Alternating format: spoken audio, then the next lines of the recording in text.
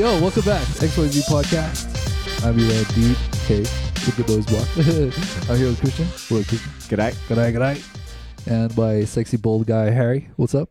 Good. It's springtime. What? Wow, that sounded That bizarre. sounded like the mailbag, but... Yeah, I know. Did your Use the balls mailbag just thing. drop? No, they retracted. I think. Damn it. It's springtime, guys. We have sun. What did you say to me there by Opera House today? Say it. The pussy season has begun. Harry's like walking around with his nose in the air. I can it's not- smell it. It's not defined. Pussy's in the air. Exactly. But it's not defined by guys. It's defined by the ladies. They're so exuberant. Most things are. They put on some nice clothes, a bit of makeup, and they're out. You can feel the excitement. Yeah, some people have hay fever. Harry's got pussy fever. You know? It's just like, what do you call those things the trees give off? The seed? What do you call that? Exactly. Pollen. Pollen. Yeah. It's true. Yeah, Pussy pollen, yo. Harry's like, wow. my dick just keeps sneezing the whole time. It's tough. He's like Maybe you should get that one checked out. he's like an insect that just like goes on the hunt. Like it's all they can think about. Like I'm across like the desert. I'm like a stick insect. Like Yeah. when it's like a freeze, and then or one of those pointer dogs. Hide your daughters, hide your moms. Harry's on the prowl. Do you know, it was funny. You used to get this in London because, in Switzerland, it's more like a gradual change of seasons. In London, it's just like miserable, shitty weather until summer arrives. And summer arrives, boom. Then it's 3 days of heat. Yeah, exactly. 3 days of nipples. And it's insane because, When I say heat, I mean Ah. heat. yeah. It's a lot of fucking. And the outfits change overnight. Like you go, and you go to work one morning and you're in your daze because it's London. You always feel like shit, and then you're like, "What the fuck is going on?" And it's just like everywhere. people are actually sexiness. smiling at each other. Yeah. I find it fascinating how quickly British people lose their clothes when they go to a park. That struck me on an emotional level that I would never thunk it could. Yeah. You know, we have the lake here in Zurich, and there is like a point to get undressed. But when you go through Green Park, there is no reason why that lobster should not wear a t-shirt. yeah. Shame. They're just having fun in the sun. You know? Yeah, they do. They don't And get then it you have very like often. in Munich, you have the English Garden where all the naked Germans are, but it's the English Garden, weirdly enough. You ever been there? Where is that one? What's up with Germans and gardens, beer gardens and English gardens? Well, so beer gardens is, I don't know what that is. It's like some weird German, but Germans like to just lie in parks naked. I don't know what parks you go to, Harry. What? Go to Munich, the English Garden. They have the term is FKK, like the Freikörperkultur. That's a whole thing. That sounds though. racist. It's a whole thing. Yeah, the FKK. Yeah, I don't want to go there. I'm good. A bunch of white dudes one getting line naked is together. just on the right. Sounds like Nazis. That's a Germany. great tagline for that. FKK. It's like KKK without the hoods. Or It's the just fascist the Ku robes. Klux. No ropes, no hoods. But yeah, no, they like in Munich they have so there's the English Garden is this huge park that goes from the center up to the north. And then they have one section where it's just like a bunch of German walruses all naked. Well, they're not. There's some, very attractive young Oh, of course you didn't go and Munich check it out. lady. I used to go with English But colleagues, and we'd be places- walking along looking out the corner of our eye, like too embarrassed to actually stare. In continental Europe, these places exist everywhere. Yeah. So it's not just Germany. They are here in Switzerland. There's so-called FKK beaches. Yeah. You have it down south in France. Mostly German visitors going there, though. Quite interesting. There's always a naked German on a beach somewhere. Yeah. The same color as like a burnt sausage. Did you hear this about the naked ramblers in Appenzell? Oh, yes. The hikers. Yeah, it was Yeah. a big scandal a few years back. Because they wanted to ban it. Why? There were so many people hiking naked. There's nothing more unnatural than walking naked in nature. Yeah. Fuck off. Literally what they said. So what? There was just a bunch of people basically freeballing in the mountains. That's great. I mean, let's face it, they were narcissists. Of course they were. They're like, because they're the people that have done like insane sport. They run Ironman and shit, and they have the bodies to do that, and they just want to show it off. Not even. There's always some creep that'll be like, he's there. There's for always the something tits. saggy happening there. Really? Yeah. Okay. But there's probably that one guy who's there not for the hike. Yeah. He's there to show his six pack. He doesn't need to bring a hiking stick. He doesn't even have a six pack anymore. That's the thing that he has probably has a different dimension. It's like 10 perfectly shaped cones. Like I don't know. He's got a 2-pack. Naked German people. Do we have any mailbag? We actually do. Oh, we got mailbag in the middle of the episode? We got mailbag. You got mail. Somebody thought of us while we were thinking of that. My voice isn't working. Dean, can you give us a mailbag jingle? My nose is fucked. I'm not doing another. Christian, you got to do a mailbag jingle for us. This is mailbag. Bing, bing. Nice, sexy mailbag. Whoa. All right. So we got mail from our listener, Mike Gledhill. I think Mike wrote in before. He sent us something very, very generous. Title for your mailbox. Dear Comedy Geniuses. Sorry. Wrong. You sent that to the wrong address, mate. Let me read it real quick. Oh, Dean, you're the most amazing comedian I've ever. Thank you, Mike. That's you're not far from the truth. You're changing the agenda here. I'm sensing at least 3 blowjobs in the pipeline here. I feel like Mike wants something. Exactly. What do you really want? Okay, go ahead, Mike. I subscribe to I enjoy and learn from your weekly podcast, but this week Spotify randomly decided to play your first ever podcast, so here it starts again. Should I explain quickly why I think it did that? Go. Just technical details. So we had a bit of an issue with Spotify that it lost some of our episodes, and then we fixed it and we set a pilot episode, and that's probably why this popped up. Okay, I see. So you heard how bad it was in the beginning? I it's thought still it was bad. Wait. So this is the thing. Okay. I thought they were horrible, right? Yeah. Mike goes, what amazed me is even then, on your pilot episode, you guys were bloody amazing. It's like you'd been doing it forever. Michael doesn't exist. Who wrote this? Actually, I wrote this. I listened to a bit of it now. After I fixed it, I listened to a bit of the pilot episode because I was like, I wonder how that was. I certainly, having done so many, I certainly hear things where we're feeling way more awkward in that episode. So I was focusing on the negative.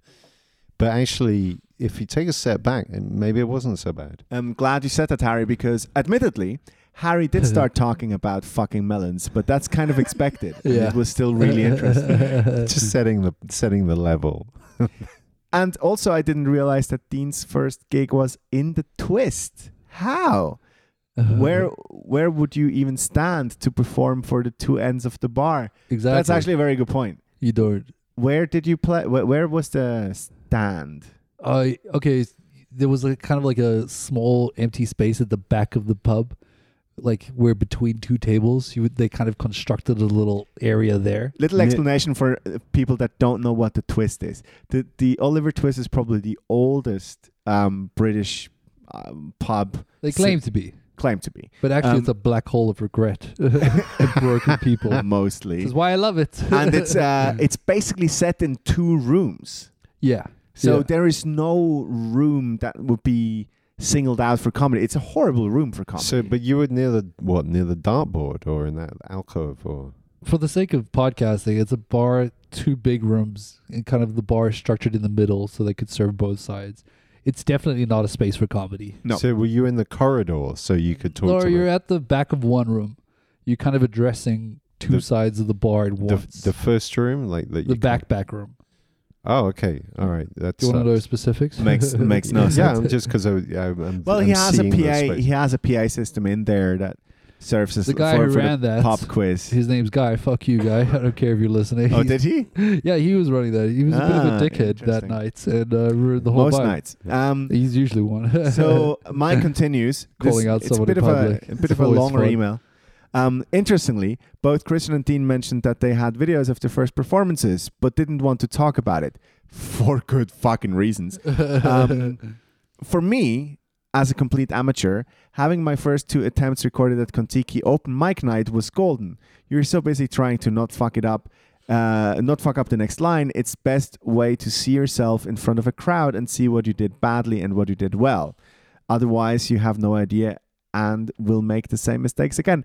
Now, Mike, I must say at this point that still looking at myself is one of the most tedious things that I've ever done. And does it every morning. I hate my mirror. And I struggled with that at the beginning, specifically. Like, I couldn't listen to my own voice. It was horrible. Yeah. So first thing is, I think I was there when Mike's second performance, and based on that, he was doing pretty well. So maybe the show, because I also got lucky the first 2-3 times, had a good experience. So I'd feel awkward because I have, I think, the second show I ever did recorded, and I was super awkward looking, like I was so physically locked up. Still am, but it's just like my voice was quite quiet, but still, like, I was getting some laughs. So I mean, and to me, it's actually weird not to want to watch yourself, because you learn so much from it. Like you get sex life. No, yeah. Oh. Dean, we're making Dean awkward here. He's trying to deflect. Because the thing is, there's so many things you learn. Like there's jokes that I've done many times, and then I hear like one night, like, why didn't these guys laugh of it? And then you figure out something. Oh, it's because my voice went up instead of down. Or these tiny little details can make a massive difference on, like, fine-tuning a bit. Yeah. Gamifying again. Yeah, exactly. Big ups to anyone who gets on stage. I remember Mike's first. You did really well for the first 2 nights that he was up there. And it takes a lot to get up. I recommend it for everyone. You learn a lot. It's quite a cool thing. Unfortunately, ours were filmed. And then Mike never did it again, which was smart, because... Yeah, you exit with ended on a high. Ended on a high. And I'm still chasing that good one gig It'll never that I come had. back, yeah. So thank you so much, Mike. He's not quite finished. Here is what he wants to talk about. Now, in these times of COVID, I've got an important topic to talk about. This seemed to start in Germany and has now invaded over here. Typical. Invaded is an interesting. Invaded is an interesting term to choose when it comes to Germany. I find. German belongs in the same sentence. Yeah. Hotels having clear glass bathroom doors. Why? That's a weird zag, but it is a good question. You know what he's talking about. Have you experienced this? Yeah. It is a German thing. I don't think it is, because I had it in America for the first time. You did? No, Yeah. Was it German owned? You have it in. No. You have it in. There's like one chain I know is the Flag Hotels. They have one in Zurich, and they come from Germany, and they have the bathroom doors are these sliding glass doors. They're not doors. like misted. No, I mean, if you Pure get clear. pure clear. So basically, if you're He's fucked up. I'll tell you why. if you're there with your wife, she's wandering past while you're taking a shit, and she can see you like pressing it out and staring at your phone. Come on, Harry. You're married to this woman. She's probably seen a lot worse. Yeah, but the thing is, imagine you're there on your honeymoon and she's like, "Holy fuck!" Oh yeah. But the thing is, it's like you got to go there. It's like normally, in your normal flat, privacy would be great. No, sorry. It's because Germans are perverts. You realize they want to watch everything. Blowjob while he's taking a shit. This is. But the way someone's put some thought into this. So what do you think the thinking is? Design? Easy. It must be a kink. I think they laugh at the idea that like two buddies, like Christian and I, go to a hotel and there's just clear glass window. For the I sun. had a rule with one of my best mates. When we would go skiing together and we would be in the same hotel room, we would go and take dumps in the hallway. We would use the public bathroom downstairs. We would never use the bathroom in our room. Respectable thinking. Yeah. So you don't take number twos in the room that you sleep in. That doesn't work that way. That is very. What the fuck are you talking about? That's a level of respect is the word you're looking for. Yeah. Are you down with Christian? 100%. I'm putting it with that dude. You know, Aviator, the movie, the guy who whatever that germophobia is. Yeah. Because to me, Howard Hughes. To me, yeah, Howard Hughes. To me, it's up there with Howard Hughes. It's like, yeah, we shit people, and if you go right into the toilet right after I took a dump, you're getting a whiff. So this is a man who pissed 15, in 20. jars. Yeah, okay, but it's still at that level that you go out to a corridor when you have a perfectly good toilet in your room. No. If you share with your buddy, you don't take shits in the room where. No, it's just a no. It's a private thing. I've smelled. Ah. It's a bonding experience. Very disturbing. Okay, so Mike says to this is an answer to a problem that I didn't need to solving. That didn't need solving. Sorry, my English is really bad today. I have daughters. I have a girlfriend. None of us have ever stayed at a hotel, then gone on TripAdvisor, left a review saying the food was amazing, lovely spa area, but I wish I could have watched my partner having the shits and lighting up the entire bedroom in the middle of the night. There's so many situations where that's not cool. Privacy is good. Here's my theory on why this is okay, off the top of my head, because I know these rooms. Number one is it's about how well do you know them? I've stayed in rooms like this, and on number one is it's about creating a bit of a special couple vibe. Like, because you're come to our business hotel. Yeah, because when you're at home, you normally have a wooden door or something, so you don't watch each other shitting. But there's something for good reason. There's an implied lack of intimacy in that, which is then opening to you having a good night of fucking that night. But I think there's another dimension. It's the hotel protecting itself because you have lost a certain privacy when you use this. So you basically, it tells you, sends your subconscious a message. You need to behave slightly better. You need to treat this place with some respect. Don't trash the hotel room. Oh, all right. That's good. That's human design. I get that. Yeah. Do you think it's coming from that aspect? I reckon some... Cause I wonder what the stats are. Do you think people steal less in that environment? That'd be interesting to see. Hotels are they're very up on the psychology of theft. Yeah. I bet when you're at the hotel, you look over your shoulder before you jack off in the hallway or something.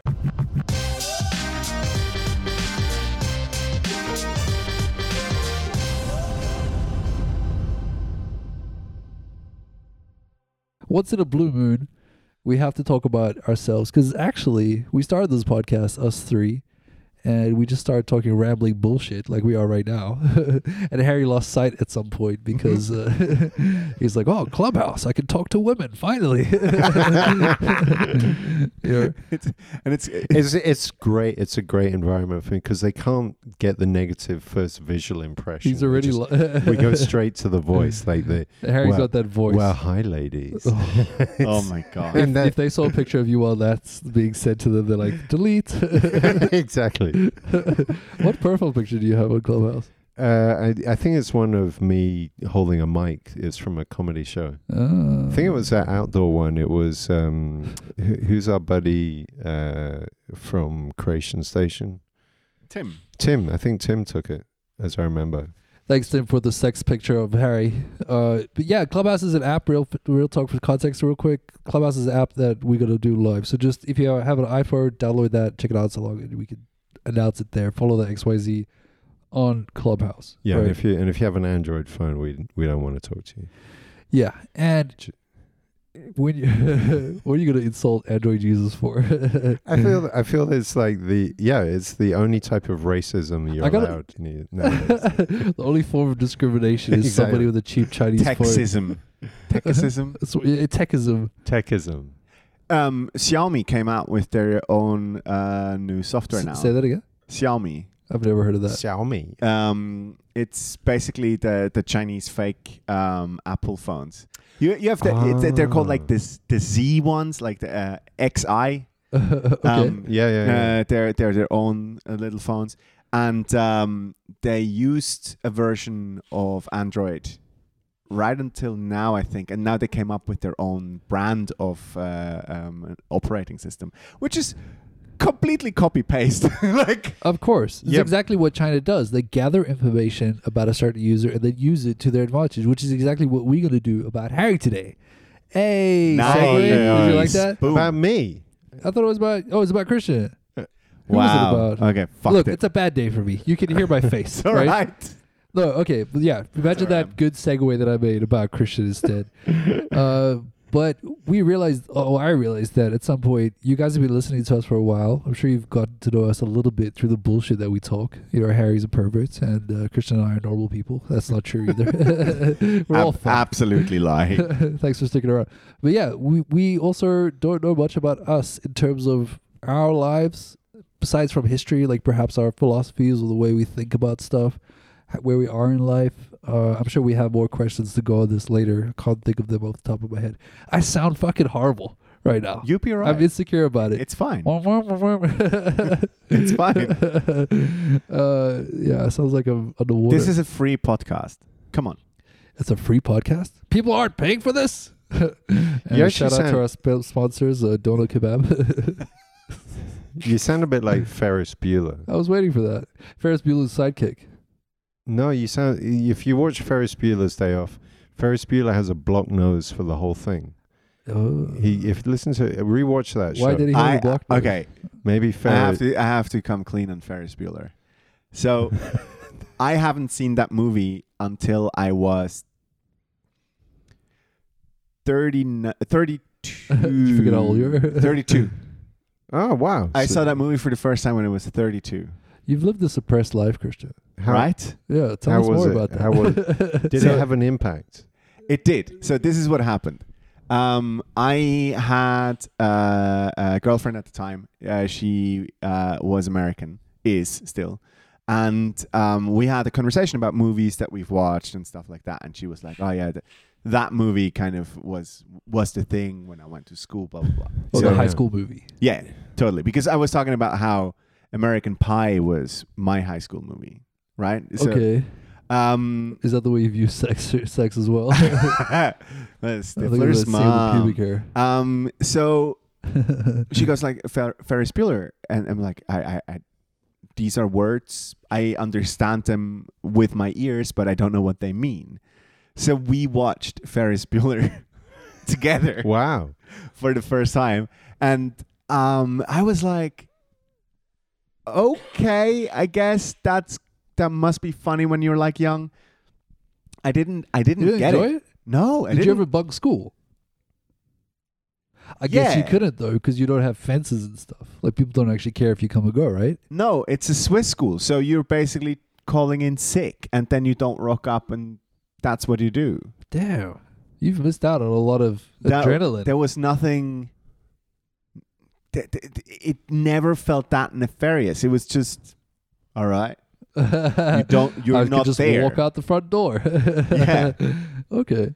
Yeah, but I mean, yeah, okay. I mean, a lot of that movie is like cultural context. Like that scene where he's watching MTV in the morning and Billy Idol comes on. Like that was.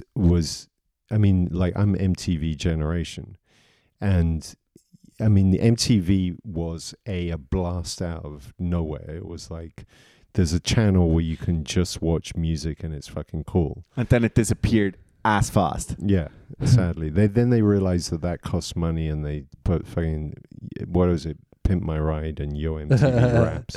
That's my generation. Yeah. Pimp My Ride. But that was Exhibit, wasn't it? Let's go, give it to I sound a bit like Exhibit right now with my nose. There's a funny thing, actually. I thought more like DMX. You should do some woofs. Yeah, I'm thinking of DMX, actually. He was Exhibit was the presenter. Yeah. When MTV started, like right at the beginning, their first advertiser, I heard this recently and I'd forgotten about it, was a company that sold the Frisbee. And this Frisbee ad, like, everybody, these guys were genius because they were the first advertiser on MTV, and their Frisbee, I don't know if their Frisbee sales took off, but everyone knew about this Frisbee, like worldwide. Yeah, advertising is my speciality. Sorry, Christian. I know this episode's supposed to be about you, but obviously we're just doing our thing. Yeah, advertising. George Lewis, he was the madman of advertising back in the day, right? Like, you know that series Mad Men? That's basically based off of him. Oh, okay. So he's a New York Jew.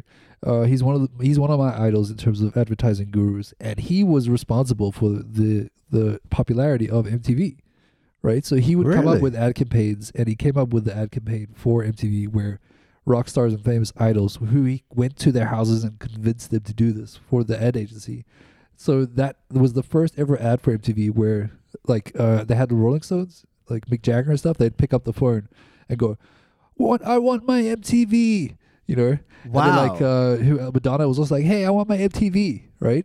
So it was such a popular ad that they aired it in the US, and then they during the day in New York City, they got so many calls they had to call the West Coast, and they were like, take the ad off the air. We can't sustain this many calls for MTV. All right, and so that's why it got so popular so quick. That's because insane. of this ad campaign that he did. Yeah, he's done a lot of famous ad campaigns like that. Sure, we should do that. I want my XYZ. And then nobody calls. We actually have to. Nobody actually wants it. We're gonna start playing songs on our podcast now. I wanted to say something about the frisbee though, because to me, frisbee is like volleyball, is one of the most Christian type of sports that you can ever do. It's like no touchy. Yeah, you're far away from each other. But you see everything jiggle a bit. Oh, yeah. That is so accurate, dude. That's funny, bro. Yeah, slow-mo. Yeah. Yes. Slow-mo was made. Frisbee, cool in slow-mo. Have you? Super cool in slow-mo. Yeah, sexy. Normal? Fucking bullshit. Dumb as hell. Have you? I mean, in Zurich they have like frisbee teams. Like down by Google, I bet there's have a field. Oh, they of play course in. it's close to Google. It's fucking nerds. Fucking hell. and those guys take it super serious. Fucking virgins. Have you met Google people out in public? Yeah, a few. I know I've got a bunch of guys that work there. They always travel in packs. They do. They're a bit like wolves. No, But shy wolves. They're like, I think more like a group of ants or something. Wolves is way too It's powerful. I used to live back in like Wiedekon, Schmiede Wiedekon, and one Christmas, like all the Swiss people have like gone back to their villages, so the city's empty, except for the Orthodox Jews and the Googlers in the restaurants. It was bizarre. Like every restaurant I went into, there's someone talking about some algorithm. And it was just how are you going to make them rich? Yeah, in some random US accent as well. It was bizarre. Yeah, shout out to Google. We know you're listening. Oh, they absolutely are. yeah. It's not a joke this time. Never mind the fucking NSA. Yeah. Google is listening. Yeah. I wonder if we do OK Google, if we can fuck with any Android user's phone. I don't think so. What I want to know is OK Google, search for big black titties. Now you know what Harry searches for. In terms of conspiracy theories or philosophy, I don't know where I'm going with this. Help me lead, guys. I'm off the toe Dean, today. Let's reboot. I'm being honest though. So Dean came. Okay, I'll set you up. Dean came up with a great concept for a few episodes or 3 episodes. Yes, thank you, Harry. And it's about. It's kind of about finding out who we really are. Yeah. But I mean, the thing that got me about it was because it raised a question that I haven't thought deeply about. In fact, I'm deliberately trying not to think about it. Is like, where are we trying to go? Most of all, that was the question that stuck in my head. Life, right? In life. But also, I'd like to know about our analysis of each other, because I'm sure we have our like projection towards each other as well. And I'm sure users are going to find it not interesting at all. Maybe a little bit. I don't know. It's very circle jerky, that's for sure. But I don't want it to be like that. I don't know where you're going with it. But the whole podcast is a circle jerk, so let's face it. We are 3 white men speaking into a microphone. What is it not a circle expecting jerk? that people listen.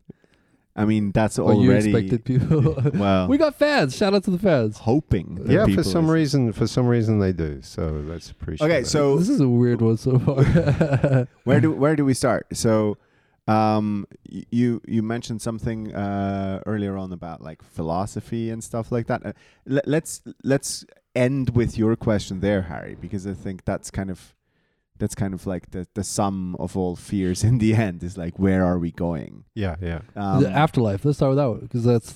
Shall we where start you're with the afterlife? Yeah. Do you believe the afterlife, Christian? Not anymore. No. Not anymore. What happened? So we spoke a little bit about my journey away from Christianity. Yeah. I used the word journey here deliberately to sound super wanky. It's basically, I grew up with a very firm and strong belief system, right? So when I was in my teens, I I thought I had life figured out. Yeah, we all So do. everything was very clear to me. Everything was very, set. I know where I'm going. I know what my path is supposed to be. And as long as I only masturbate 10 more times, I won't go to hell. Yeah. Well, the masturbation was a debate at one point because that's also there was also that rumor that it was a sin. Every sperm is sacred, buddy. For fuck's sake. Christians are so retentive. Tell that to the priest. And that whole idea of an afterlife was very present. So this is super odd, but at a young age, death meant a lot more to me than it does now. So there was always kind of like this future state of being that's kind of like linked to death. You like on a weekly basis, you're made aware that you are in like your body will basically decay. You will die. There is an end to all of this, but there is also the next level. It's kind of like Super Mario. You're just doing this thing. You level up, and then you're with God, right? So that was a very present and absorbed understanding of what the future holds. Kind of like a foundation for the way you look at life. Yeah, 100%. Okay, so then you would say that, because you've talked about it before, religion has been quite a big influence for you, right? Absolutely. So then you've kind of lost faith in faith, but we're not going to mention the uncle's touchy vibes, because I think that's where it started. I was very lucky. I never got molested in church. The fact that you have to say that out loud is quite sad. No, I mean, I got lucky, guys. No, God was on my side. Looking back, like when you hear all these stories and stuff, and you go like, "Oh, wow!" Like I was probably one of the ugly ones. So you were never like Michael Stipes in the corner losing your religion. No. Oh no. I was like you've heard of Hillsong. I mentioned Hillsong on this podcast before. Hillsong is an Australian mega church that made it into the US and in the UK. Yeah. They're huge in London. Yeah. They have like tens of thousands of people going every Sunday. And the dad of the founding pastor has been found out as a child molester. And it was a few teenagers that went to his parish at the time. So he ran a church himself in New Zealand. So it was obviously like it's this whole thing about like a power move and stuff like that. But I knew people like him. Like this is not just making shit up now. It's kind of that power play. Yeah. I know what that feels like when you trust an older dude because of the fucking charisma that they exude every fucking week, preaching from their fucking what's the thing called where a priest stands? Pulpit. Thank you. The altar? The pulpit. The pulpit sounds too dirty. Anything involving step into my pulpit. So there is an attraction. There is a weird attraction to that sort of charisma. It's like being on stage in a weird way. They're performing. They're performing a role, and they're 100% not themselves. They're all narcissists, but it's powerful and it's engaging. It's a very Chris D'Elia vibe, like. You've got this older guy. He seems all so pastors sexy. are Chris D'Elia. That's what we're saying. Yeah, I mean, less funny. There's definitely an overlap. I mean, it's the coincidence is you went from doing that to comedy, but in a way, still touching kids. In a way, you threw out the philosophy, but you're still going for the attention. And in a way, comedy is honest about it. You're on stage, openly seeking attention, validation, and validation versus a pastor who has got this whole cover story about some dude on a cross. He's validated by God. Exactly. What's fascinating? 100 Hail Marys, What's fascinating about this? They can pull off a 20-minute sermon and only have to do 2 jokes, and they would already be fucking swimming in applause. Old ladies are like, they love that shit. Easy to 2 jokes. Come on, dude. In 20 minutes, like... Sounds like Harry's fucking stuff. but so, okay, so you had just brushed off of that real quick. I'm going back. I just dissed you, boy. Come at me. I'm chilled. I'm full of pizza, gluten-free pizza. I'm like, you can abuse me as much as you want, baby. That's what she said. So, what's your afterlife concept look like these days? Like now you abandoned the Lord. Yeah, what filled that space apart from a vacuum? The vacuum of space. No, it's alcoholism. I have it does fill it regularly. I don't have an answer to that. Like I firmly believe now, and that is a belief, that there is nothing. But I kind of have this hope that there might still be. Do you know what I mean? It's okay. Not. I don't say I'm agnostic, but because I think that's a cop out. Like I'm agnostic. What? Yeah, have an agnostic opinion about weather. Like that's okay. It might rain. There might be sun. Funny, that's being agnostic. But being agnostic about the question, is there a God or not, is kind of like, no, you're really not trying to think about this. Yeah. It's a religion in its own way. I would say, like, if I was going to call myself something, it would be agnostic, not atheist. So, but does agnostic for you mean that you don't care?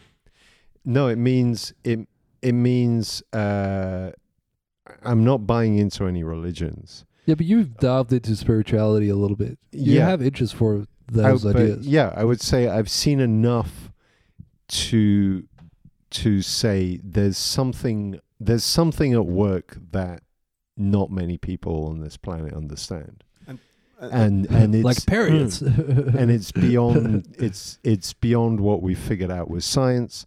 And I mean, if you look at the fundamental question, is like this is why I find atheists retarded. Is that you go, hold up. I'm shitting on the atheists now. I'm an atheist. And then I'm shitting on you. Fuck you. Because the atheists are idiots. They say, I am sure this is all nothing. It's meaningless bullshit. It's like, so how, why does meaningless bullshit, as amazingly complex as the whole thing, come into existence for no reason at all? Why does it have to, though? What do you mean, why does it have to? Why does it have to have meaning? It's not that it has to have meaning. This is what you're thinking. What I'm saying is that the pointers suggest to me that some kind of intelligence was at work. Like you don't like why can't it just be random chaos though? Like when Christians in bed, random chaos. It's a natural phenomenon. Because every experience I've had with random chaos did not produce. He didn't come. did not produce Samsung TVs and whatever else. Why not though? That is random chaos technically. That is the pinnacle of our the Samsung TV and capitalism and all that stuff is pure chaos. Yeah. If there was some kind of intelligence and order, it wouldn't be like that. So.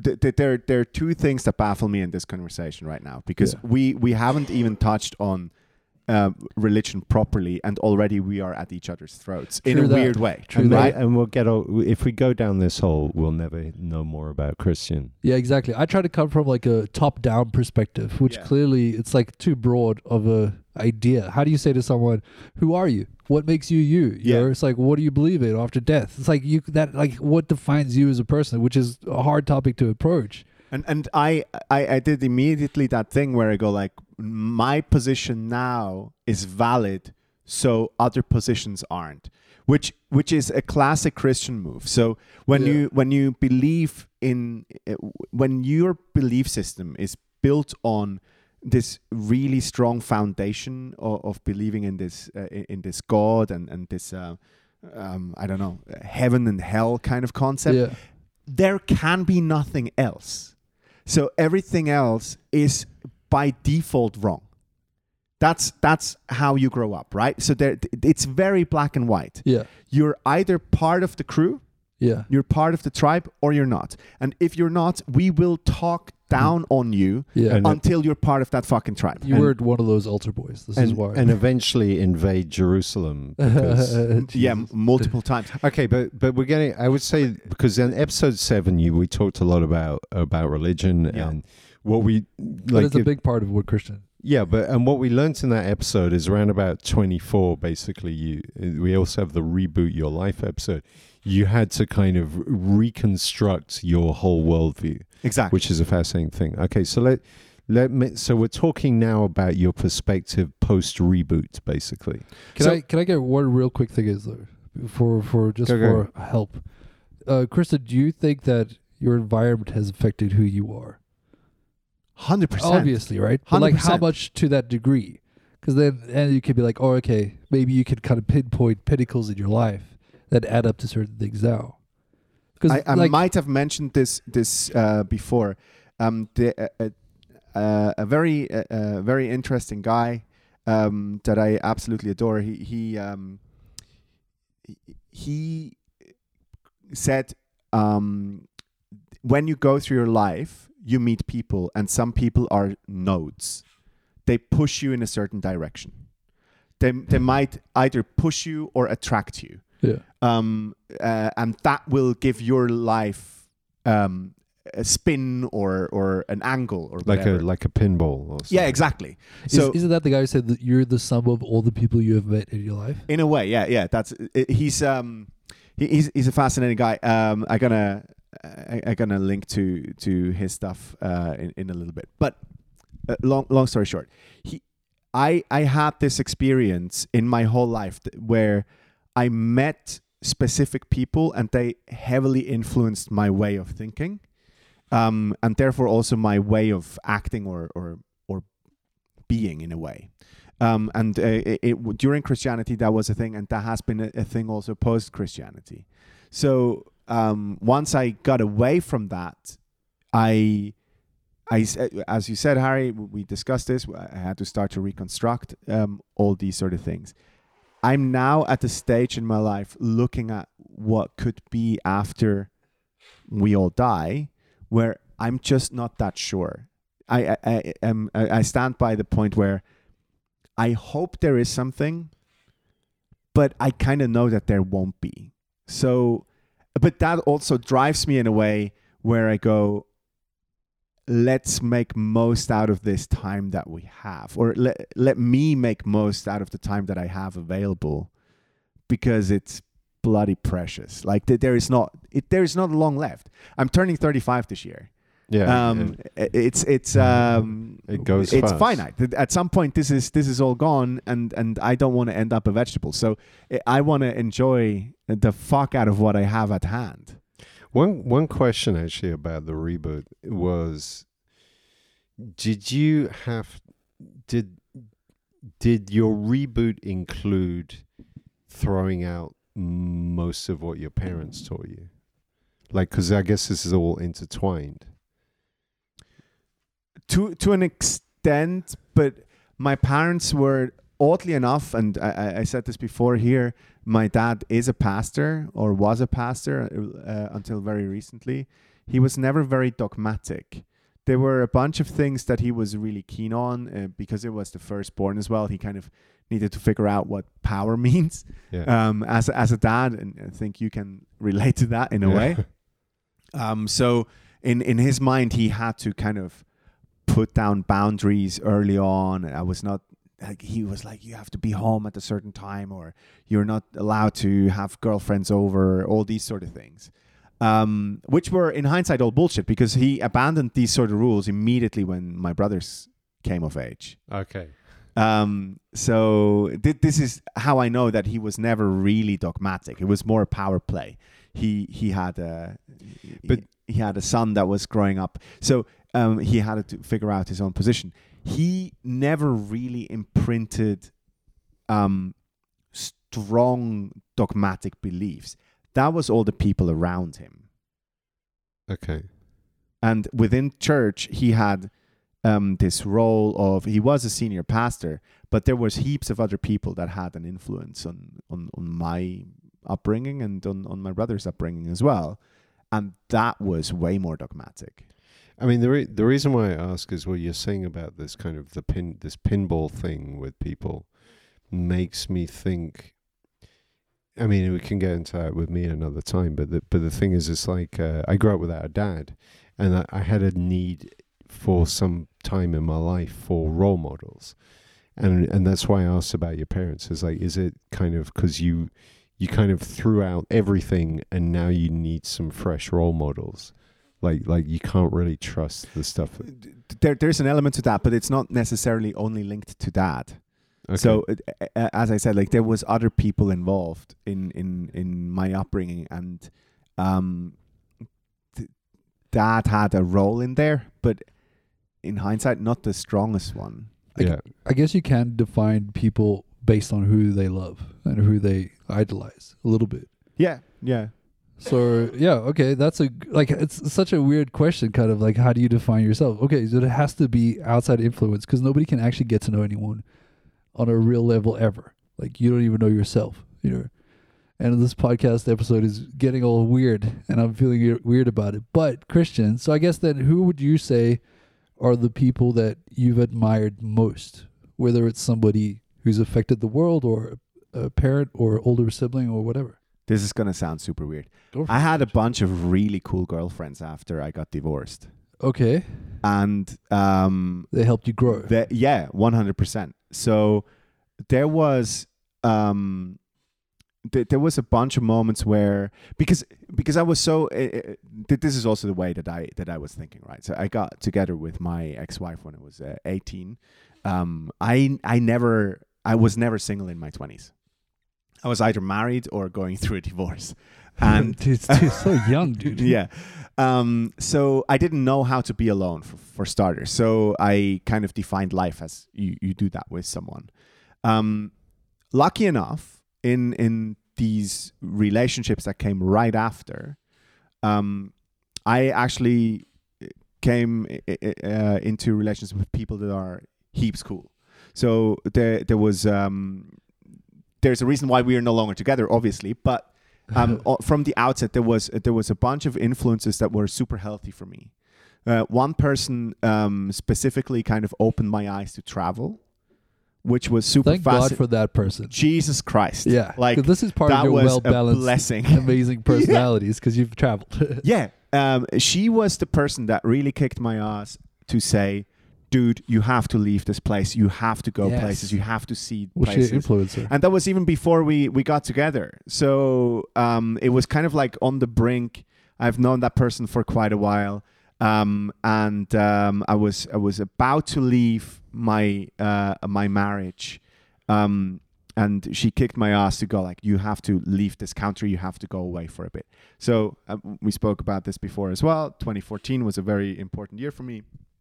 Lost my job, lost my marriage. Good. And and I went traveling for the first time by myself. Not in a 2014. Yeah, it's not that long ago. That was the year I got here. Yeah, it's not that long ago, and that opened my eyes to a profound amount, where like, okay. Now I have to. First of all, I have to be comfortable traveling alone, and I wasn't. It's like going to the movies alone. Yeah. I wasn't comfortable being alone at all, and it was a huge step for me to do that. It was kind of everything was breaking free. It was kind of like throwing away the shackles, if you will, just to use another Bible term. It's just like suddenly. I started to see the world a little bit in a different light, and what it has to offer. Like in terms of your position in it? Yeah, how fucking insignificant I am, and how much there is that I haven't seen. Awesome. This is why Harry's got such a sexual issue with wow. What? Give me perspective. I saw bigger dicks online, and now I'm insecure. I'm just coming at you, Harry. I'm sorry. All right. I didn't get the link at all. I don't get it either. It's one of those days, guys. It's one of those days. It's called confusion. That's awesome, dude. Okay, then I guess biggest lesson you learned from perspective for people who haven't traveled, because surprisingly, because I know you had that like kind of kick push kind of thing. We all do. We're all expats here. I could never understand people who are like, I don't have to leave. Like, why would I want to go there? I'm like, how could you not want to leave? How could you not want to go see that? Yeah. But some people are just very happy not going anywhere. if you're one of those people, I suggest you get out. I had this before in my previous family, like the family of my ex-wife, where there was an element of that. There was a certain content way of looking at Switzerland and the fucking village, and just go like that's it. We don't really have to go anywhere. Yeah, the element of wanderlust. Yeah. Do you think it's another like fill the void procedure? Maybe it is. Maybe it is. Yeah. But so, look, like all these sort of steps that I've just been describing, it's not just on a Monday I wake up and I step into an airplane and then I suddenly see the world. Like all these steps, even divorcing, that takes a couple of years that you get to that conclusion, right? So it's not like from one day to the next my life was changed. That's bullshit. It's all gradual and it's all increments. You take little steps, but at some point you find yourself that you're now a different person to what you have been before. And in 2014, I first realized that I'm now a very, very different person than I was 4 years prior to that. And that's why it was such a decisive year for me. It's kind of like hinting towards monogamy a little bit as well. Because, like, I know you're divorced as well. My view of marriage is that it never works. It's just not a thing we should be doing. Bullshit, yeah. We should do that episode one time. Like, we should really get into that topic as well, because Harry wants to marry multiple women. No, it's the whole that love is the new religion, basically. And maybe even that's going away now with Tinder and what else. But, I mean, okay, so I mean, the question is so where was the first place you traveled to? Like when you had this flash of like, I need to travel. Can I just point out one thing real quick? How hard is it to try and ask someone like who they are, like find out something? Yeah, I'm really struggling. I'm fucking struggling this too. It's fucking hard, man. This is one of our good friends, Christian. Like we know you, but how the fuck do we find that out and describe it and even ask? It's like we're typical men, or you're like struggle to be like talk emotion. Oh no, I have to show emotion. It's fucking weird. The whole thing so far has been us going. So what did you do in 2014? Like it's weird. Real talk. So and it's a hard one. This is a gut feeling thing. The weird thing I get about Christian is, despite this reboot in his life and all the doubt, there is something about you. You have an underlying confidence that there is some plan at work. Like this, if I look at the way you behave and the way you talk about things and the way you put things, you kind of put things in a context. Like, that's how it feels to me. I'm really going with like... My analysis is that similar to what you say, but instead of its inherent thing, it's actually just a mask for Christian. Like, I feel like there's a lot to you, a lot of depth to you, but a lot of people will never see that. I think I relate to that a little bit, but because you're a hard worker, you're such a well-balanced, happy guy, but you're good at the mask thing. It's a very like powerful thing you have. Very much to my detriment. So what you're saying, Harry, is actually probably better reflected with the way that Dean looks at it. So here's the thing. I somehow have learned from a young age to exude confidence without merit. Okay, it's like what a priest does. Yeah. Yeah. Just make shit up on the fly. Yeah, like that'd be charming, and I'm pretty good at that. So my dad and I, we called it the door handle sermon. So you don't know what you're going to preach about when you touch the door handle, and as soon as you let it go, you're confident for the next 15 minutes. Wow. So the hand of God reaches inside your this is improv theater. It's improv theater. Yeah. It's and you have read the Bible long enough that you can just make shit up and then tie it together so that everyone goes like, oh, he knows what he's talking about. So you're always building these story arcs, basically, like to come to a happy ending. Let me talk about Daniel and the lions. Like I can the struggle. Jesus, that's fascinating.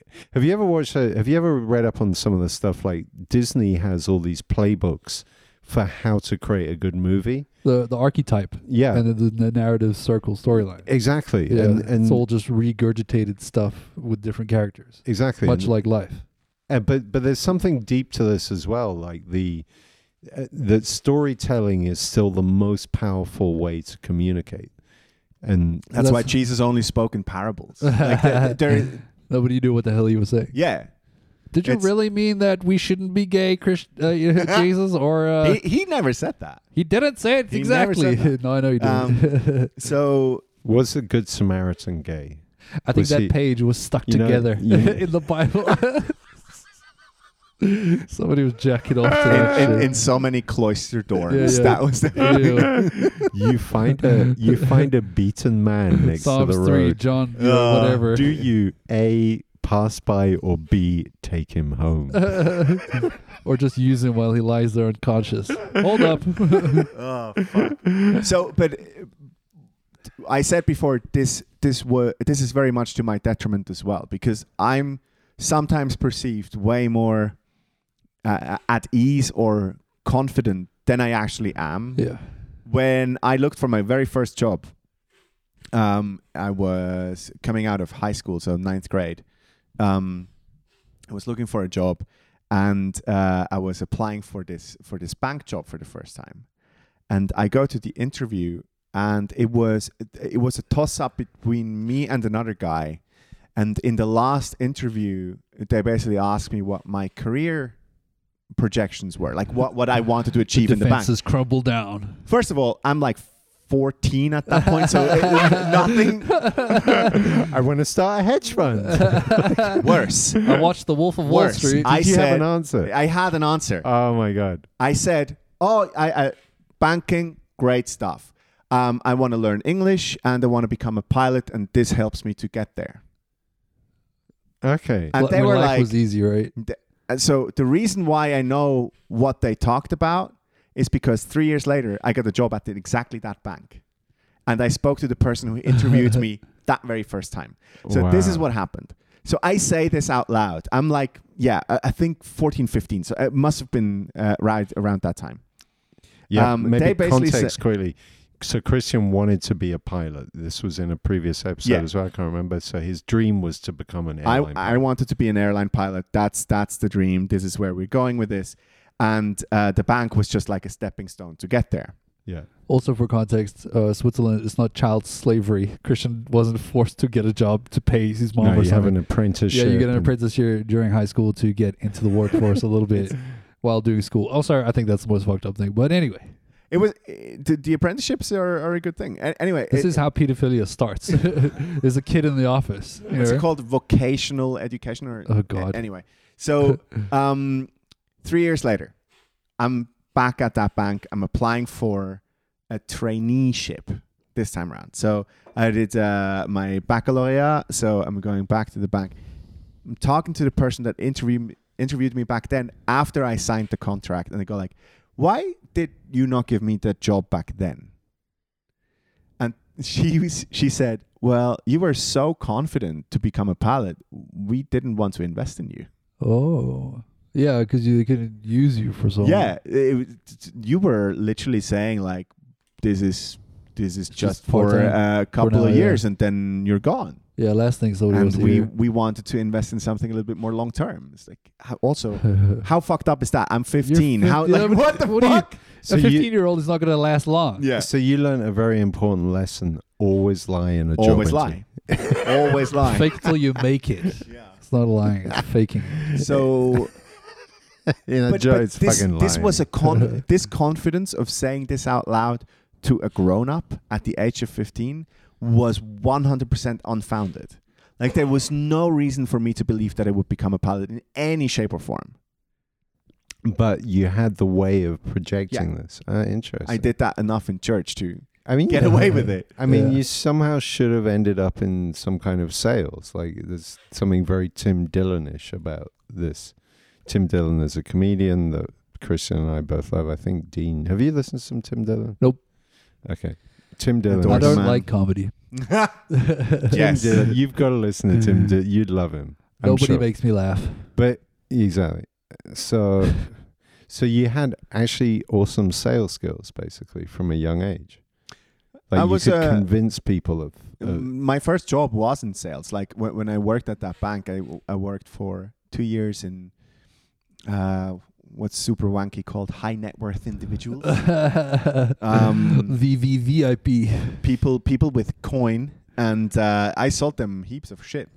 There was Hi, my name is Christian. Would you be interested in some insurance? And they go, get this. I'm like 19 years old, and I'm talking to a 45-year-old with $500,000. Charmy the and I remember this this sales pitch so clearly. This was a lady. She worked here close to Zurich in Opfikon, and she was one of my biggest clients. She had $500,000 to invest, and I'm like, fuck yeah, I know exactly what I'm gonna sell that one. And it was something super dodgy called a structured product. We don't have to go into the detail. What? It was something super dodgy. Yeah, he's like pyramid scheme. He's like, I've got basically like some whatever it is, some like high risk mortgages to sell you, or like penny stocks. It was one of the worst ideas of all time, but a lot of people made a lot of money around it in Switzerland specifically. I don't know how that thing never properly blew up. But it was called a structured product. It was all approved by FINMA and whoever was in charge back then. And this is before the financial crisis, mind you. Structured product. Structured product. It's basically it's a Sounds bunch. pretty structured. It's a bunch of options that are wrapped into a paper, and then they must pay be you. Something a structured product. Yeah, I'll tell you. I wouldn't buy a structured product. I want a structured product right now. Safety, efficiency. There's structured products. There's a lot of words like that you use when you sell that shit. Yeah. And success rate. You obviously have like sales targets.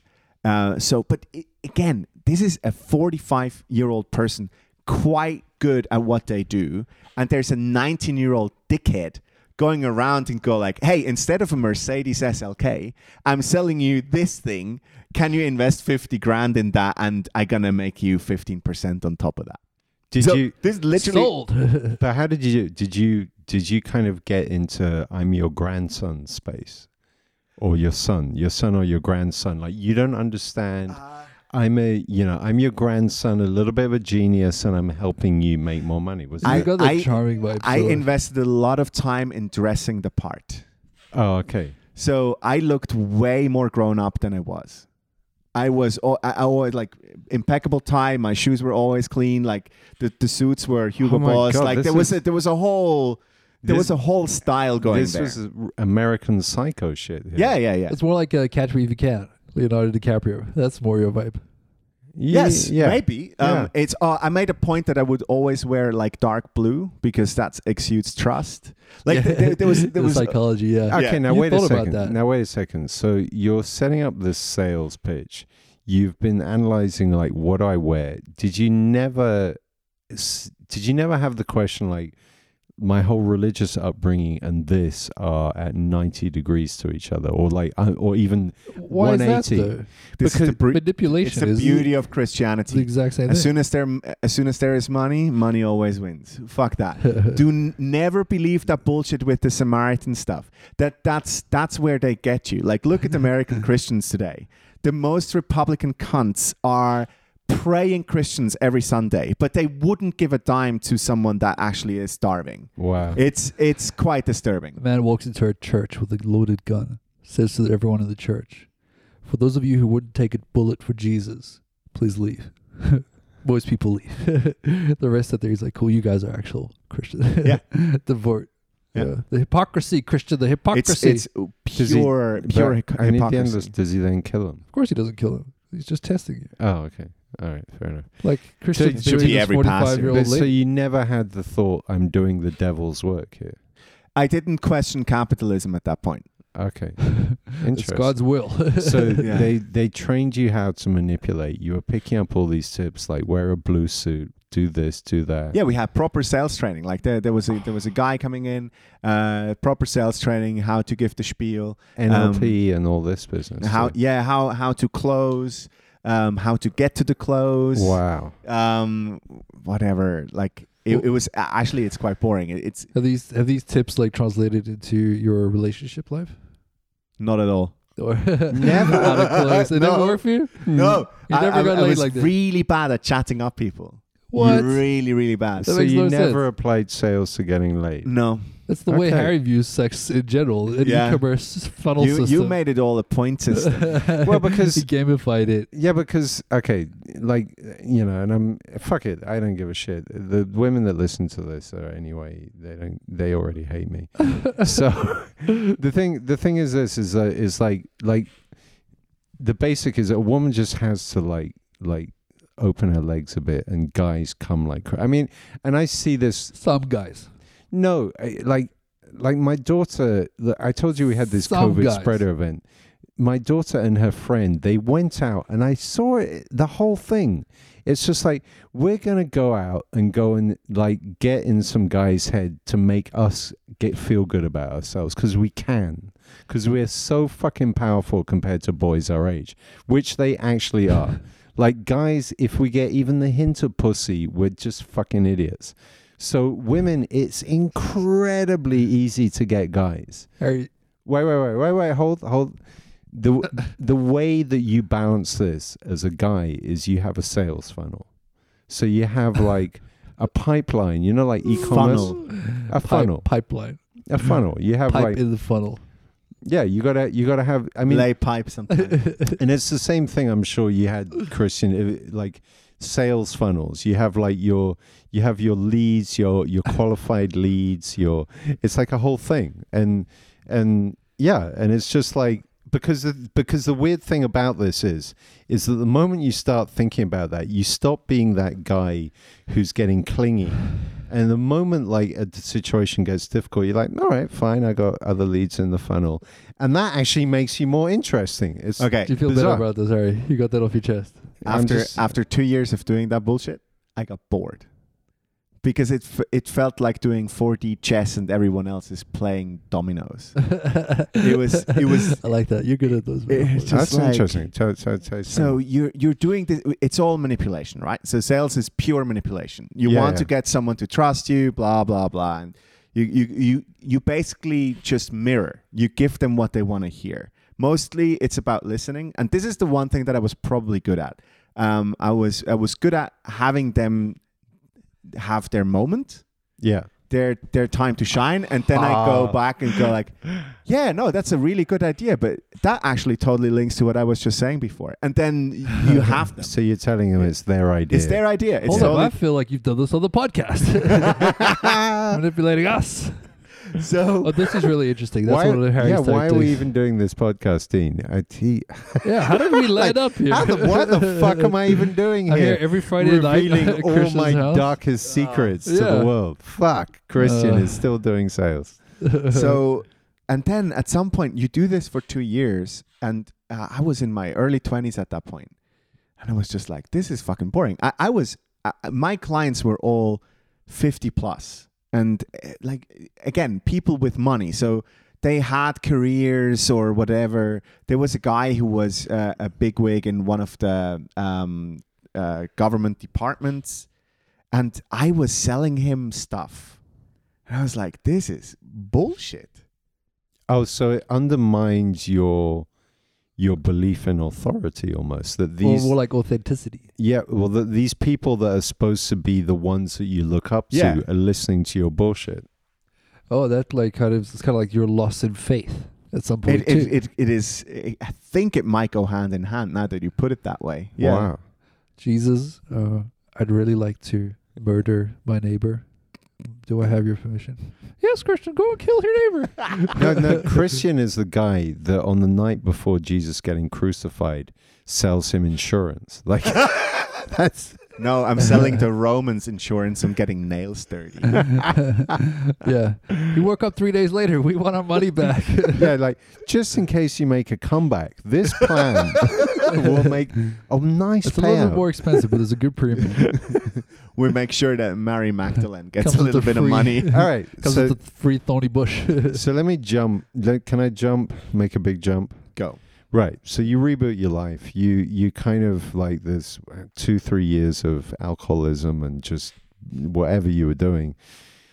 Then at some point it started to settle down and you started to feel like you had a new worldview that worked for you. Is that? No, I still don't think that I'm there. So what I learned is that I know nothing. Okay. And you have a lot of humbleness to you. Thank you. That's exactly what I'm talking about. I'm the most humble person I know. Tell me more. So have you seen there's nothing like a humble hand job, by the way. That's a humble hand job. One with thank you so much. I really appreciate it. I know you're going out of your way exactly to do this. Thank you for warming up before. You're amazing. Thank you so much. So I don't deserve this. So there's more, but there must have been a point where you reached a point where, like, and I've somehow got enough of a handle on things that I'm not needing to drink insanely to try and pump as much information into my head. It's like, okay, somehow I can handle this now. This is livable. Let's try the real version of that question, because it's pretty important, I guess. People don't ask this ever. It's like, are you done, Christian? Are you done, like, being bad or being against what you believe in? No. A little bit. No, right? No. Do you feel like that animal in you will ever be settled? And I don't mean just sex or, abuse of substances or anything like that. I just mean for life in general. I have regained an appetite for life. Appetite for life. So I smelled apple pie. I have two quotes that really ring in my head. One of them is Life FM, like if life was a radio station. Life FM, good times, bad choices. So this is. I like that. That's great. Can you do the intro? Can you be on that radio show right now? Life FM, good times, bad choices. So here's the other version. Life FM. Good decisions, bad choice. What was it? Oh fuck! Good times. This is my brain today. Good times, bad choices. I was gonna flip it on the head. Go good choices, bad times. Nice. To me that intro needs to be done with some country and western music and much more chilled out, like some doo doo doo. Life FM, good times, bad choices. Like in some dude in a truck. Well, you don't want to believe in anything. And here's Dirk Bentley with his next song. Please don't forget to donate to Jesus because he's very poor, apparently. So praise the Lord. Hallelujah. Yeah, where were we on the? I love that quote, dude. It kind of reflects a lot of stuff. At one point, I started saying yes to things. So before, I was more, I don't know, like, you're setting your own pace and you do your thing and you're very Swiss about stuff. And then I made this conscious decision to say yes to stuff that happens in life. And just go like, yeah, sure, I'm going to do that. So like I don't know, like lesbian threesome. Whatever. Go, like, I told you the story. Go to Thailand for a comedy festival. Sure. Why the fuck not? I know no one. Let's just go and see what happens. That is a great thing. Or just generally getting involved in stuff that might just happen upon you. You're not necessarily planning for stuff to happen.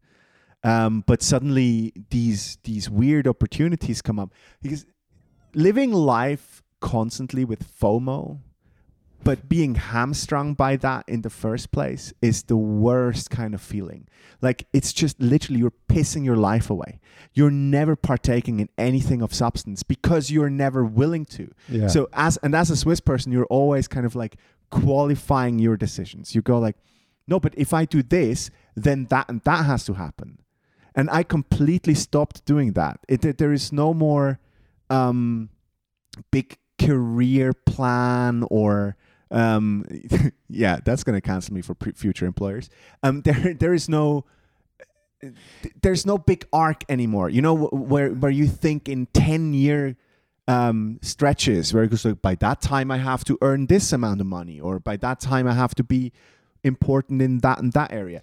This is all bullshit. It's just go like, no, let's just do the thing that happens. Is it all about the thought about your reputation?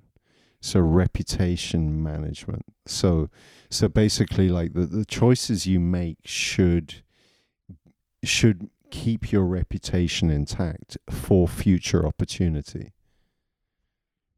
Is that That's a very Swiss thing.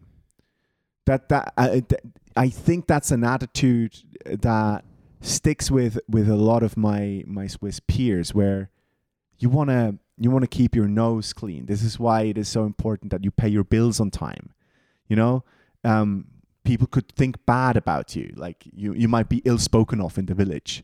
That sort of scenario. I think you've definitely got this strange kind of extrovertedness to you, or a curiosity for other, right? This is also something that I admire about you a lot, is because you're not the convention in any way possible. There's no way to define you or put you in a box despite a coffin. You know, we get that metaphor. But it's nice to see that. I feel that people with religion especially, that's one of the biggest influences and control aspects in most of people's lives.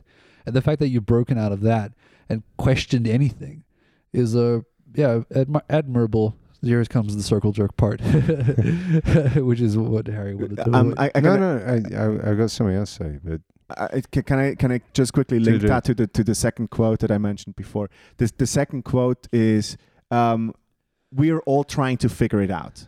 Yeah, no one actually knows. We're all trying to figure it out. Yeah. I love that. And this is very, very, very, very much what I'm basing my life on.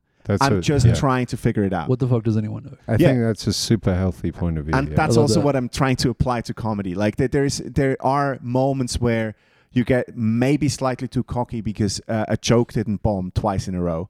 And you think like, oh no, this is now killer. I'm now killing every show. I'm really funny. But it's not. And it's just like, nah, we're just taking a fucking stab at this. Let's... I mean... Yeah, so exactly, the interesting thing I want to say about the reputation management is, like, I've really felt that, like, in England, you kind of have that, but coming to Switzerland, like, south of England sets you up nicely to fully understand the Swiss mindset. I feel that I actually, like, I have a pretty good sense of how Swiss people work, because there are enough parallels in the south of England. And one thing that, to me, like, once I started doing comedy, my strategy has been and it's voices in my head in the end. I don't know who's talking about me behind my back. I don't give a fuck. You should get that checked out. Yeah, but people talk about us because we're doing things in public. And there's someone who's like masturbating in public. But there's probably someone out there who's like, that Dean, I'd really like to like taste him in my mouth. People say that all the time. Exactly. Oh, damn. And you don't know who's saying that. But the thing is, I really want to know. Exactly. If it's you, please write it. Exactly. The XYZpod at gmail.com. Nobody's gonna write it. But the thing is, to me, my view now is just to transmit so many conflicting weird signals that if anyone, because I don't like to, I don't like judging people, and B, I don't like being judged. I really make, like, one thing I've made an effort in my life is trying not to judge people. I still do it, of course, because it's just, but in private, because you're English. Exactly. And then I go like, that fucking but passive aggressive way. But the thing is also, being judged, I'd rather that it's just like it's just information overload. It's like, if you want to dig into who you are, you're basically explaining why The Sun was popular in the UK. I've turned myself into a tabloid newspaper. Page 3, boobies. Yeah, just a bit of tit on page 3 that throws everyone off. Analysis time, real quick. I'm gonna put this out there. Tell me if I'm talking shit, Christian. But perhaps because what I've got from you and what I feel like I've learned is that the way societies are structured, their idea of the way they treat stigmatization of certain things really reflects the society around their context in terms of economic structure, the way their culture is based, etc., etc., etc. So Switzerland, I feel, stigmatize mental health a lot. Depression. Yeah. And I was trying to think about the reasons for this, because I know it's a global thing, stigmatization of that, but generally here, I think it's connected more because the idea of success here isn't so much material wealth, because people here aren't too flashy, but they like to portray this element of some idea of success they have, right? And if your mental health issues, I think that people have been not successful. This is part of that stigmatization. So people will suppress any kind of weakness in their fields, right? So That's why I feel like for you as well, looking at you, like your mask is such a powerful thing because there's so many layers to you, but you're hiding that unsuccessful idea that perhaps society has put onto you. Mental health is a little bit like a pocket square. So as soon as it stands out too much, people don't want to talk to you anymore. It's such a banking reference. It's a very Swiss attitude. Like I wanted to make this comparison specifically because you were talking about like Swiss people are not flashy. No, Swiss people aren't flashy. But once we come across someone that is, it's like throwing a curveball.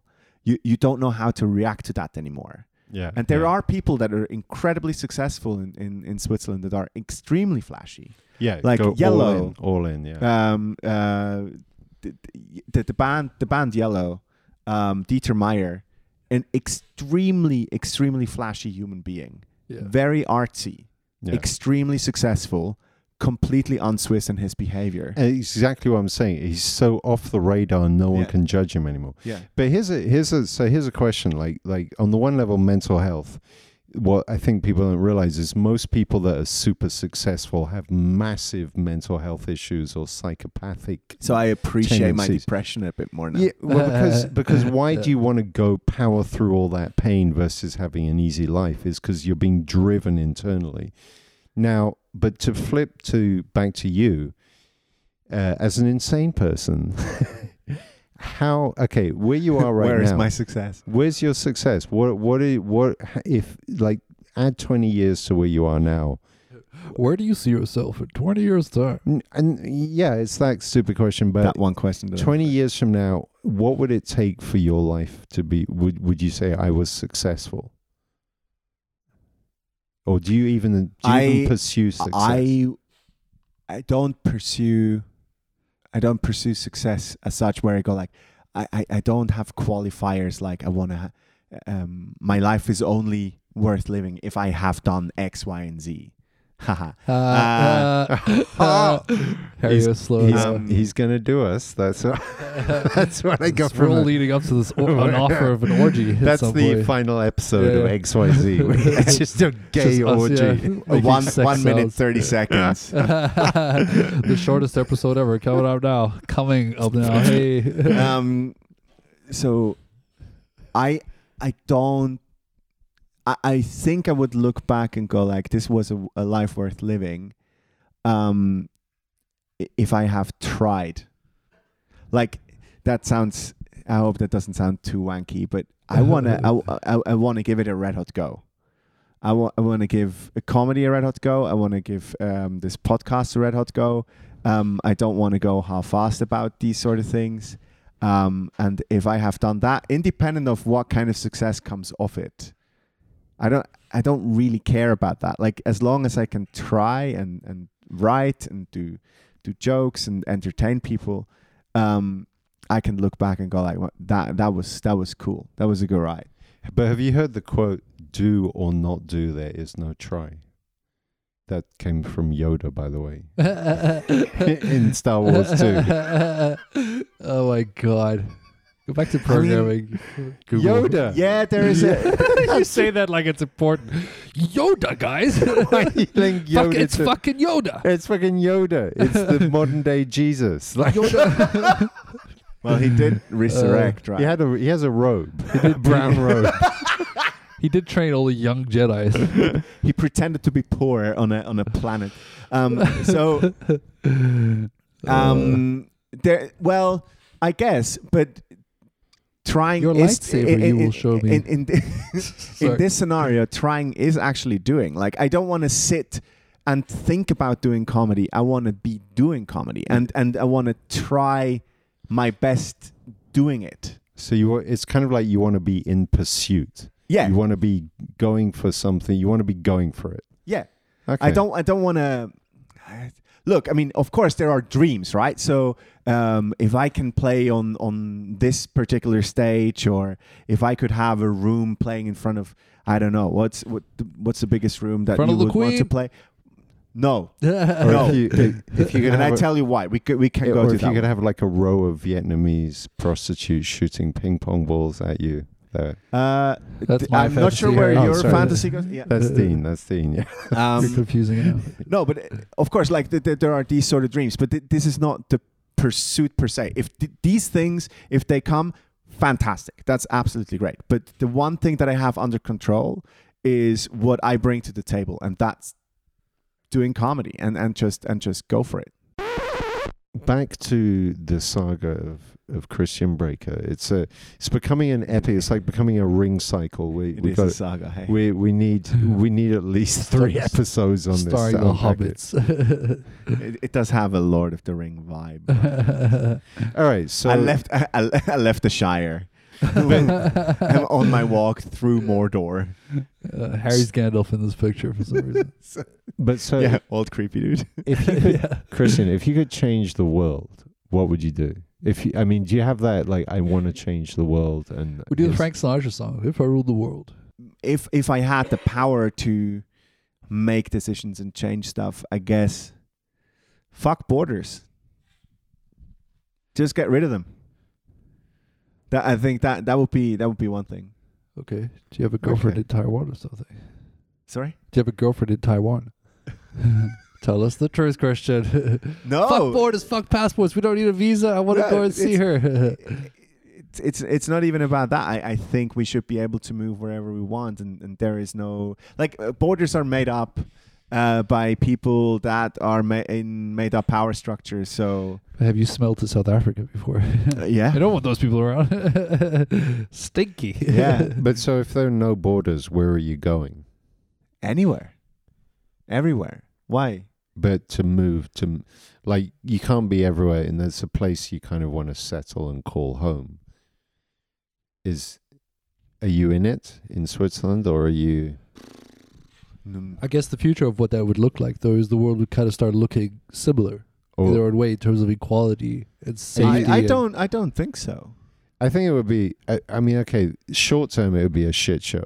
Yeah, because we suddenly struggle because one of the made up fucking pillars of society is gone, and now we don't know what's up or down. It's because massive numbers of people in poverty would come racing over to Europe and America. Good. Cool.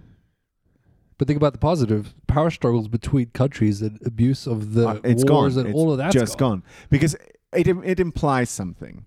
It implies that the ownership of land is kind of no longer of resources, there. Yeah. Now it's all belongs to everyone. That's what that means, basically. It's a fucked up concept that we own land. Being a landlord is probably one of the most fucked up things. Get off of my property. Yeah, it's just what does that mean? How do you own something? Yeah, my country's richer than yours. Yeah, power struggles. To me that's baffling. That idea of owning land is baffling. I guess maybe we could throw out a little question to anyone still listening. Do you have any questions for Christian? Still listening is the right word. Exactly. So we're planning to do 2 more of these at least, one on Dean and one on me. We each have our unique points of insecurity. Yeah. And they're different. Mine is that I don't want to be called the next Bill Cosby at any time. Dean, yours is very self-reflective. I'm proud of you. Exactly. Dean's is like, for me. Okay, I don't want to patronize it. To me, yours are very relatable because I see things that similar to stuff where I was, and at this point, I've reached a point where I don't give a fuck. I stopped giving a fuck too. Okay, and Christians, actually, where are Christians' insecurities? Christians are that people think that he's not a nice guy anymore, I think. Christians are hidden quite well. Yeah. The Beast of Breaker, I think. Beast of Breaker. I have huge insecurities about my body, that's for sure. Okay, but don't we? I nailed it earlier. But that's what I'm saying. Like, the positive thing is that, and you've got I will nail 6 you more, as well. 6 more years, and then you can just go, yeah, whatever. Like, I'm over 40, so fuck you. Yeah, I have a smoking hot girlfriend, and not to brag. Why the fuck are you worried about anything, dude? No. This is what makes me worried because I have an expiry date. I'm younger than her, so she goes for younger boys. So I have to fucking make sure that I can look apart in a couple of years. You might have to do a bit of cuckolding in a few years. We all know where she comes from, so technically her expiry date will end up with you being the younger one anyway. Do you know what I mean? Yeah, overnight she'll be an old lady, and you'll be getting back to the rocket. Full Yoda. Yeah. I got a question. I don't want to say she's Asian, but I guess. At fast rounds, do you get jealous of your partners? I've stopped being jealous a long time ago. Wait. Of my partners? Yeah, like do you have... They flirt with someone or something. Yeah, like she goes out for a night, and you got a hint of there's going to be dudes around. No. Okay. I know that there are people that are attracted to her 100%, but I never get jealous anymore. I was in a very long and shitty relationship. I got divorced at that fucking ship has sailed. Like there is no point. It's wasted energy. Yeah, okay. Agreed. We're all not jealous. And now we're going on. What about you? You get jealous, Harry? No. Okay, cool. Thanks for listening, guys. The Unjealous Podcast. I tell you what, we'll be jealous if you don't listen to our podcast and you listen to it. 5-star on Yelp. Exactly. Bye. Right.